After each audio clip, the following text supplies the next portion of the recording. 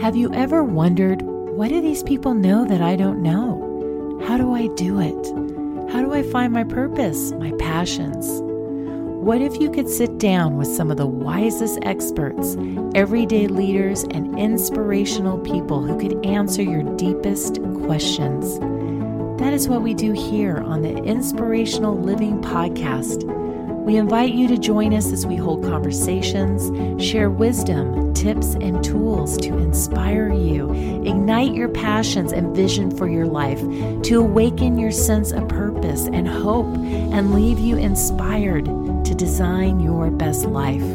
Join me, your host, psychologist Dr. Sean Horn, as we take you on an inspirational, motivational, and educational journey so you can inspire by living an inspired life.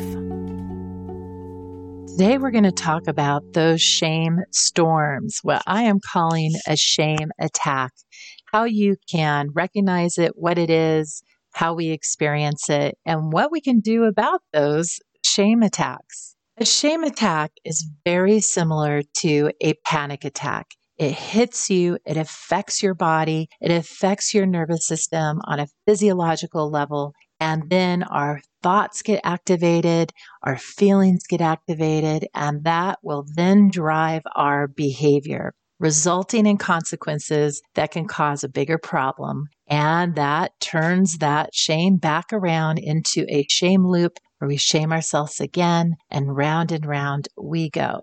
If you've had a panic attack or know someone who has, it feels like this phenomenon hits them and their bodies are hijacked.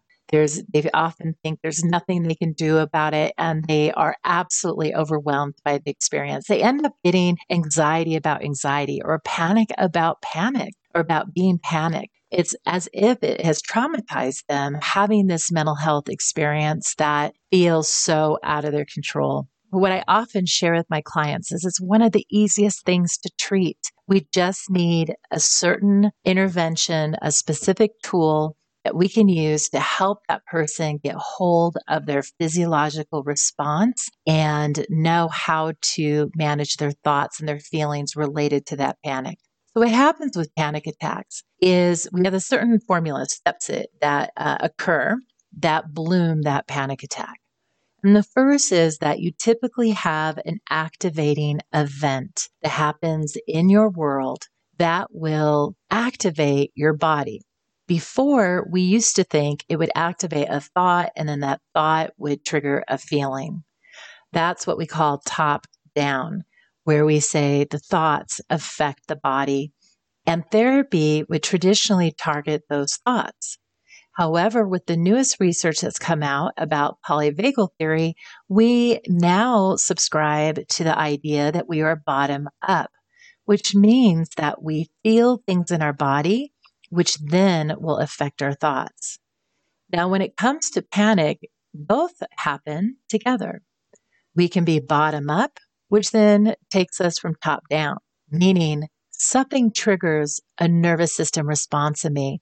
My body gets fired up. It alarms my thoughts. And then my thoughts will feed more thoughts. It will say, oh my gosh, this is really bad, really scary. And then that thought scares me even more. And my body starts to get more escalated. So my heart rate may go up, and my thoughts go, oh my gosh, see, my heart rate's going up. I'm going to have a panic attack. The body gets more panicked. The mind gets more alarmed, and round you go, and then boom, here comes the panic attack. Sometimes it happens much quicker than that. And in those cases, it really is puzzling to many people because they can't link the external factors or variables and the thought variables that contributed to that panic attack. In those cases, we do have a lot more information to explore and look at that could help us inform us on why that person's body is having that. But let's use this analogy of a panic attack when we look at a shame attack. A shame attack happens very similarly. As you have heard me to say, shame is social trauma. Trauma is anything that threatens your life, threatens your sense of welfare. It shakes your nervous system, and you are unable to regroup, to calm the nervous system, and get to a regulated state. Now, in the future podcast, we're going to talk about the different kinds of trauma because we have little t and big T trauma. For example, you have the I was in 9/11 type trauma versus I'm having ongoing conflicts and my body's getting jarred and affected and I'm not able to downregulate myself. And so you have trauma related to that, which I'll go into more detail. For the purpose of this episode, though, we're going to keep it focused on just the general concept that you had an interaction with a parent, with a teacher, with siblings, with a community that jarred your nervous system.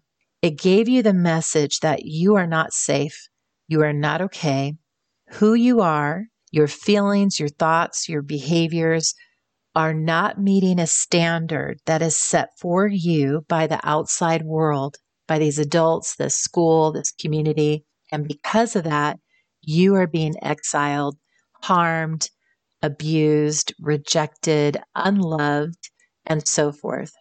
When we get that message, we are highly motivated to make sure that we never, ever, ever again experience that level of shame. We do everything to protect ourselves from it, to guard from it, and to ensure that we will be safe in the context of social relationships. This will breed our false selves, our masks, our ego states, our shame shields to protect us, to protect this sense that I'm not okay.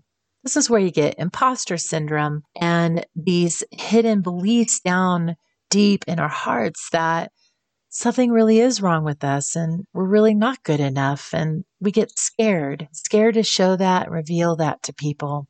So ultimately, we end up getting shame trauma syndrome. It's very similar to PTSD, where just like PTSD, you become hypervigilant about people's thoughts, behaviors, feelings toward you. You become highly motivated to control people's experience of you, trying to make sure that they see you a certain way, that they're not mad at you, that they approve of you, accept you, love you, that you belong, that you're welcomed, you're wanted, you're included, and so forth. So as we go through our daily life, we can have interactions with people that will trigger us and our shame. So let's say you're talking to somebody and you kind of have that moment where you put your foot in your mouth and you say something that later, when you think about it, you go, oh my gosh, I wish I didn't say that. Or, oh, that sounded like something different than what I intended. If there is a history of shame, then that will fire up your body, meaning you will have a nervous system response activating your fight and flight response or your freeze response and bring you into a hypervigilant state. So this happened to me recently. This is why I'm talking about it. I always find that when I struggle with something, if I can teach it, it really helps me in my own healing. What it does is it kind of takes me outside the painting so I can see the painting. And then I can put it into perspective and maintain my center of emotional gravity in the midst of whatever circumstance I am in. So I was talking to someone and I was talking very freely. I wasn't really thinking before I was speaking. That often happens to me. And I said some things and I got off of the phone and all of a sudden I had a different evaluation of what I said. I thought, oh gosh, that sounded like I was kind of putting that person down or I was minimizing what they do. Then that thought fired up my body. My nervous system went into a fight and flight. And all of a sudden I got really worried about, are they thinking this? Are they thinking that I was saying this about them? Are they feeling hurt? Are they feeling offended? What are they going to do with me? Or maybe they won't want to be my friend anymore. Maybe they won't want to talk to me anymore. It made me very anxious. So I reached out and said a couple more things in a message, and then I got no response. That lack of response kicked up my anxiety even more. Now, what happens when we get into a fight and flight state is our survival brain wants to know that we're okay. So it will lean in to gather more information. And I happened to come across some content on social media where I saw some activities that were going on of which I was not invited or included. Now, because I'm in this shame state, emotionally vulnerable, my emotions were so heightened that it activated paranoia. It brought on a whole storm of thoughts that historically I have struggled with. And these thoughts were along the lines of not being included, not being wanted, being on the outside, having people think negatively about me, and so forth. Well, this fired up a 4th of July in my nervous system like I have not had in years. At this moment, then, I had a full on shame attack. I felt tremendously emotionally overwhelmed, full of anxiety, full of paranoid thoughts. My body started to have an alarm reaction. My stomach was nervous. I had butterflies in my stomach. I was tense. I had difficulty sleeping. I had difficulty concentrating.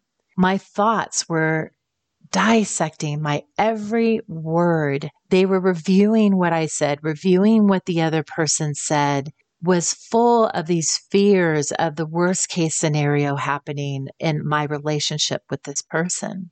I started to project into the future, catastrophizing what it meant. If this happened, if they think this about me, then it will mean this for my future. And it got scarier and scarier. I was able to catch it and observe that I was having a shame storm. Because of that, I knew not to trust what I was thinking. I knew that I was drunk with shame. And because I was under its influence, I did not want to drive the car of life because if I did, I would get a DUI. And I don't want that. So I knew I needed to work on regulating my nervous system. I put some rubbing alcohol and cotton balls, put them in my ears to help activate my parasympathetic response, the green light of your nervous system. You can see that technique on my YouTube channel and my social media, TikTok and Instagram. I also did some tapping. I went for a walk. I shook my body and I rode that wave. I gave myself some time to cool off, to calm down, to get a different perspective. I recognized that what my thoughts were telling me was my old song. It was my old mantra of the narrative of what I used to believe about myself and the world. It took a little time, honestly, because the person did not respond. And I had to challenge that in my mind, thinking about all the other ways and reasons why they wouldn't respond. Fortunately, in this scenario, I was able to hear my message. And I went back and listened to myself. I was scared to death. I did not want to look back and say and hear what I was saying in case it really was that bad. I was just so horrified. I really did not want to review that. But I needed to reality check myself. And when I did, I was shocked because what my mind was recalling about my conversation was not my conversation. In fact, I was not insensitive. I was not minimizing. I was just stating some things in a very neutral way. However, my mind recalled it in such a more extreme way. And this is what happens when our nervous system gets activated into a trauma response. Everything seems bigger, louder, scarier.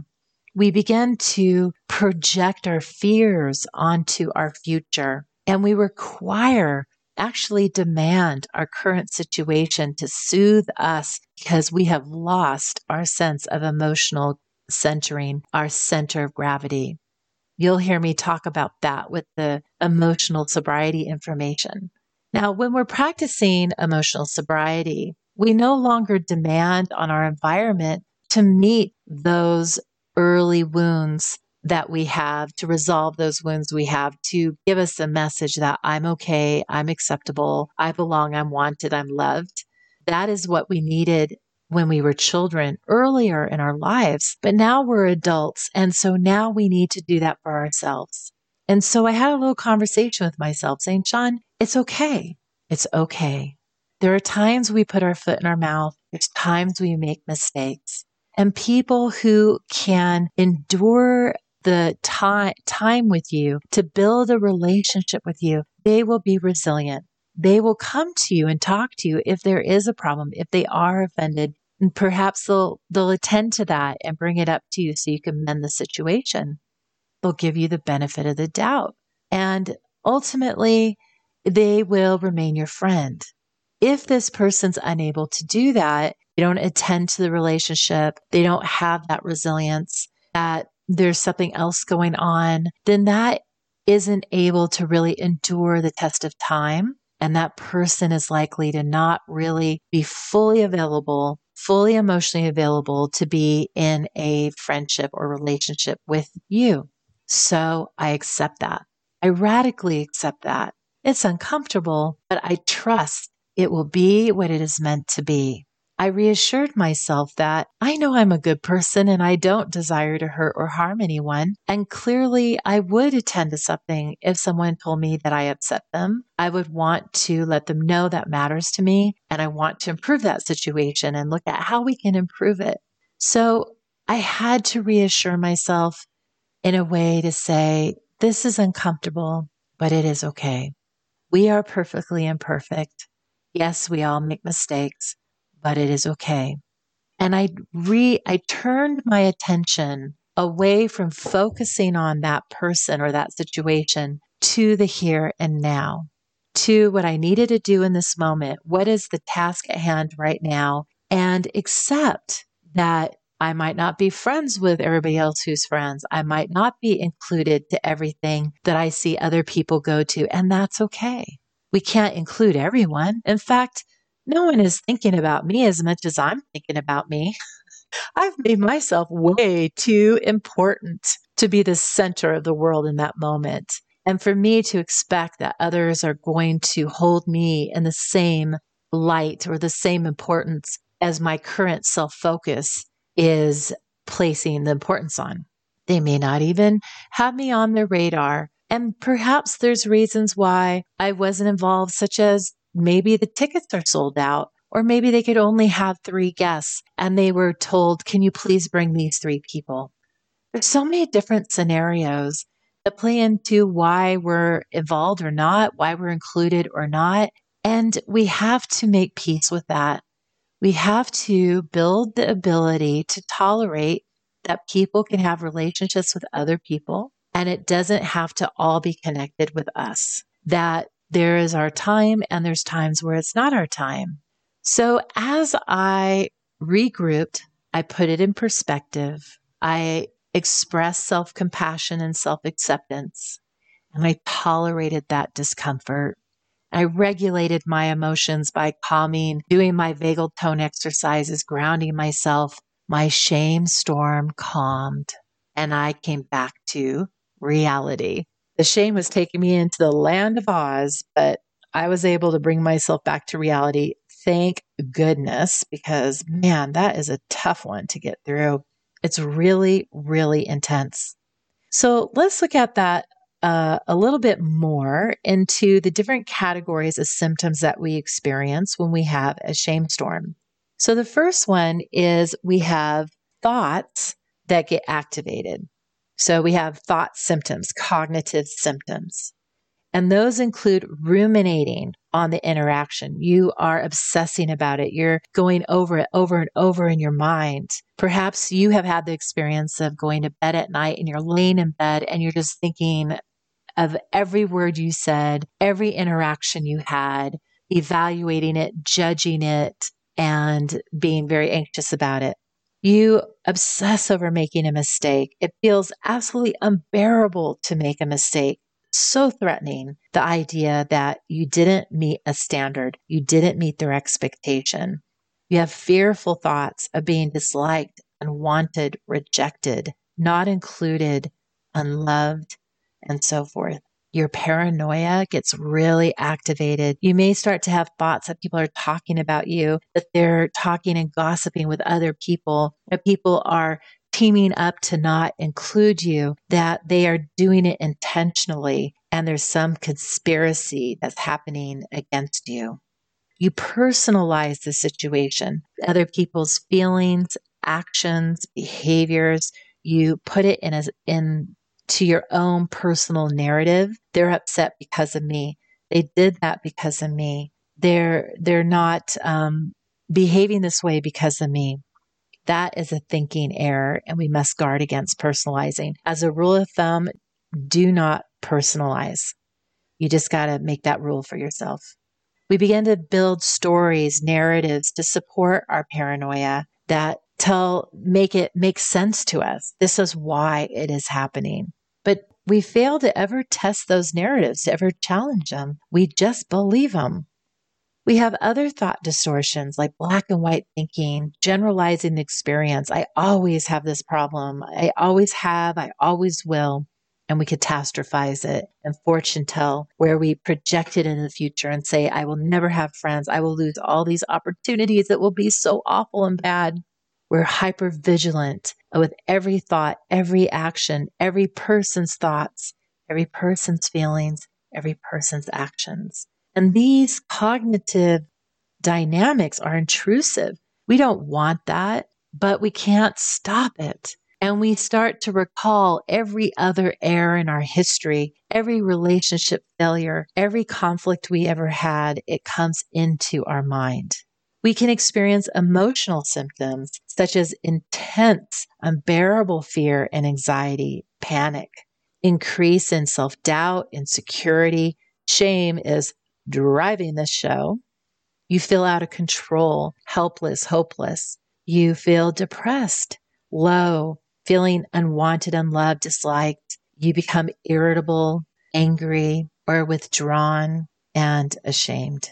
The physiological symptoms that you may experience is increased heart rate, shaking, sweating. Your throat may close up. You might get a sore throat. Your stomach might get upset. You start to get a narrowing of your senses, focusing only on the threatening information. You're filtering it to notice. You only hear certain sounds or see certain things. You essentially are having a full trauma response. You have sleep disturbance, changes in your appetite where you're really hungry or you can't eat at all. You have changes in your energy where you're either hypomanic, really impulsive, really energized, or just totally wiped out, where you can't think, you can't move. You feel like you're moving through tar or mud, and you have a sense of impending doom. So you get the gut issues. Some people can actually develop ulcers from this, or IBS and other somatic symptoms of illness. Then you have behavioral symptoms like isolating, you're more impulsive, you start getting diarrhea of the mouth, you can't stop talking, you go to unhealthy coping skills of eating too much, drinking too much, shame dumping on other people, like you're upset about this relationship over here, so I go home and I get mad at my husband. That would be where I'm displacing what I feel on him, and now I'm shame dumping on him. I could have avoidance, feel isolated, attack myself and others, and more. Now, some of us can experience this for a full day, for weeks or months, or even it can last for a year or so. It's really hard to shake it, and especially if we let it take us for a ride. I remember one time in my life, after I gave birth to my children, I believe that I probably had postpartum anxiety, and I became so lost in this shame storm that was just so hard to shake. And it really stuck with me for a while. Good news is it does go away eventually, but we have to put it into perspective because without correction, it will form core beliefs about ourselves and others. It will develop a worldview that is shame-based, and we will continue to have an ongoing trauma response in our body.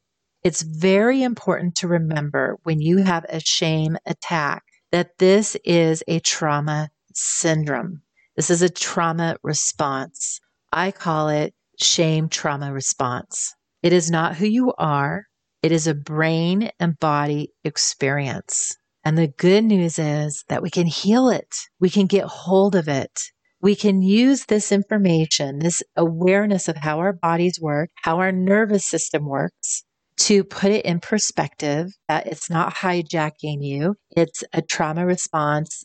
Use the polyvagal theory to inform you about your nervous system. And then we learn these tricks and tools to calm our nervous system with the vagal tone exercises. We get mindset tools such as mindfulness, distress tolerance to manage our cognitive symptoms. We use emotion regulating tools to attend to our emotions. Now, part of emotion regulation is we understand that emotions inform us. They're not meant to control us, but they're meant to inform us. So we use skills to get behind the protest of the emotion and hear the request of that emotion. And we use our distress tolerance skills to cope in that moment, to weather the suffering that we're having, the pain that we're having, but we're doing it by not resisting it, not trying to control it or change it, or feel this sense of urgency that we need it to be better right now. We need this person to soothe us right now. We need reassurance right now. We let that go because if we're responding to that, we will demand that the outside world does that for us, and that will cause problems in our relationships and problems in how we think about those relationships. So that's a solution that will create a bigger problem.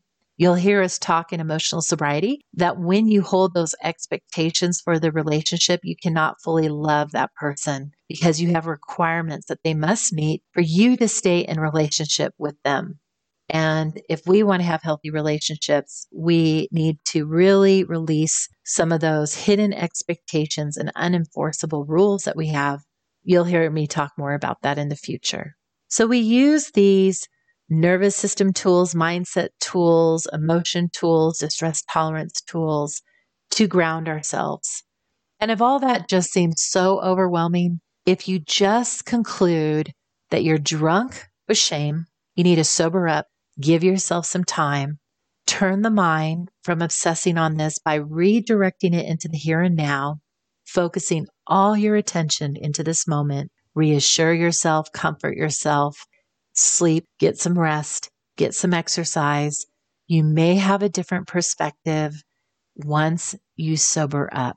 That's what I have to share with you today about a shame attack. It is like a panic attack. It's very intense, but I hope you will not own it, not let it define you, not merge with it and mesh with it and make it who you are, but instead observe it as something that is putting your physiology under the influence and it's altering your perspective, it's altering your thoughts, and it's compelling you to take action that may create bigger problems.